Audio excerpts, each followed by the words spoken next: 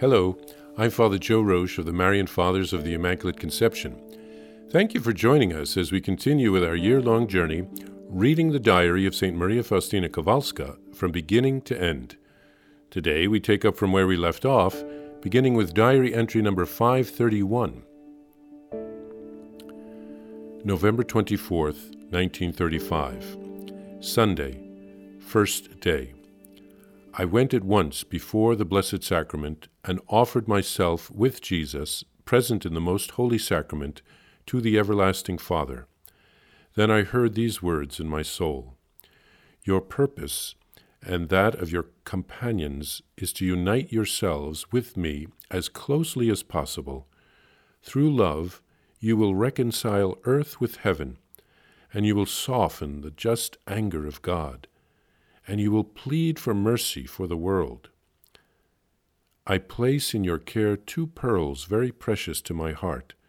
These are the souls of priests and religious. You will pray particularly for them. Their power will come from your diminishment. You will join prayers, fasts, mortifications, labors, and all sufferings to my prayer, fasting, mortifications, labors, and sufferings, and then they will have power before my Father.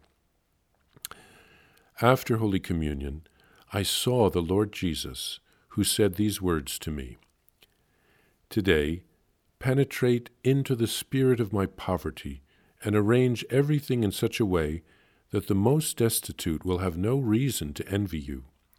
I find pleasure not in large buildings and magnificent structures, but in a pure and humble heart. When I was by myself, I began to reflect on the spirit of poverty. I clearly saw that Jesus, although he is Lord of all things, possessed nothing. From a borrowed manger, he went through life doing good to all, but himself having no place to lay his head. And on the cross, I see the summit of his poverty, for he does not even have a garment on himself. O Jesus, through a solemn vow of poverty, I desire to become like you. Poverty will be my mother.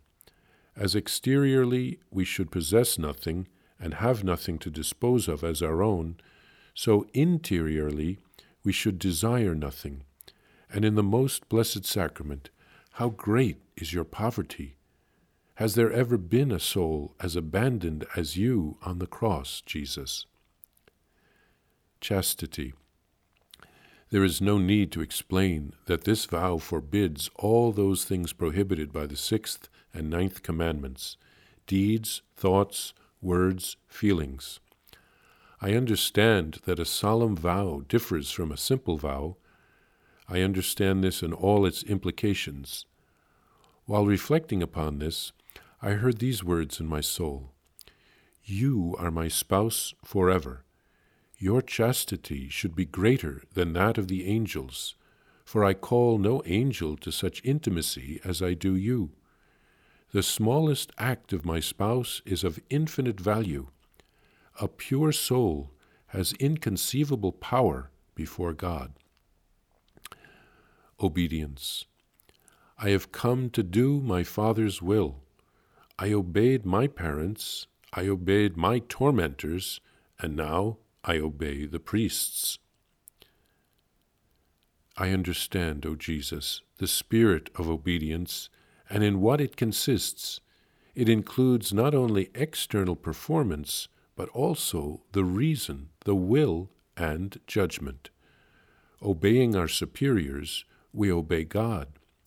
It makes no difference whether it is an angel or a man who, acting in God's stead, gives me orders. I must always obey.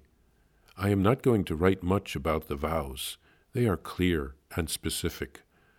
I will rather put down a few general thoughts about this congregation. General summary. There will never be any splendid houses, but only a small church with a small community consisting of a few souls, not more than 10, plus 2 externs to look after the external affairs of the community and the church. These two sisters will not wear the habit, but secular dress. They will take simple vows, and they will depend strictly on the superior, who will be cloistered. They will share in all the spiritual benefits of the congregation. There must never be more than two, and preferably only one. Each house will be independent of the others, although they will be closely united by the rule, the vows, and the spirit. In exceptional cases, however, a sister from one community may be transferred to another, and also, if there is question of founding a new house, some sisters may be transferred, if need be, from one house from another house. Each house will depend on the local ordinary. Jesus teaches Faustina here about the purpose and the scope of the new community, to unite themselves closely with Jesus, to reconcile the world to heaven through love, to make reparation to God, and to plead for mercy for the world. They are especially to intercede for priests and religious. By their prayers and sacrifices, God the Father will grant many graces to the priests and religious that they are praying for. Jesus teaches her about the kind of poverty the community should observe. Simple buildings, they should have poor and humble hearts. Faustina reflects on how Jesus lived poverty during his earthly life. She also reflects on how the new community will live the vows of chastity and obedience. Imitation of Jesus in all things would be at the heart of the rule. She then begins to write some general thoughts about the new congregation. The houses should be simple, with small communities in each house and a small church or chapel. She writes about how the houses would be related to each other. Each would be independent while observing the same rule of life, so a kind of a federation. The houses would be under the local bishop. We can see why St. Faustina would be considered the spiritual foundress of the community. She is really involved in the vision of the new community. She is seeking to fulfill Christ's will in all things, even when she doesn't understand his will completely.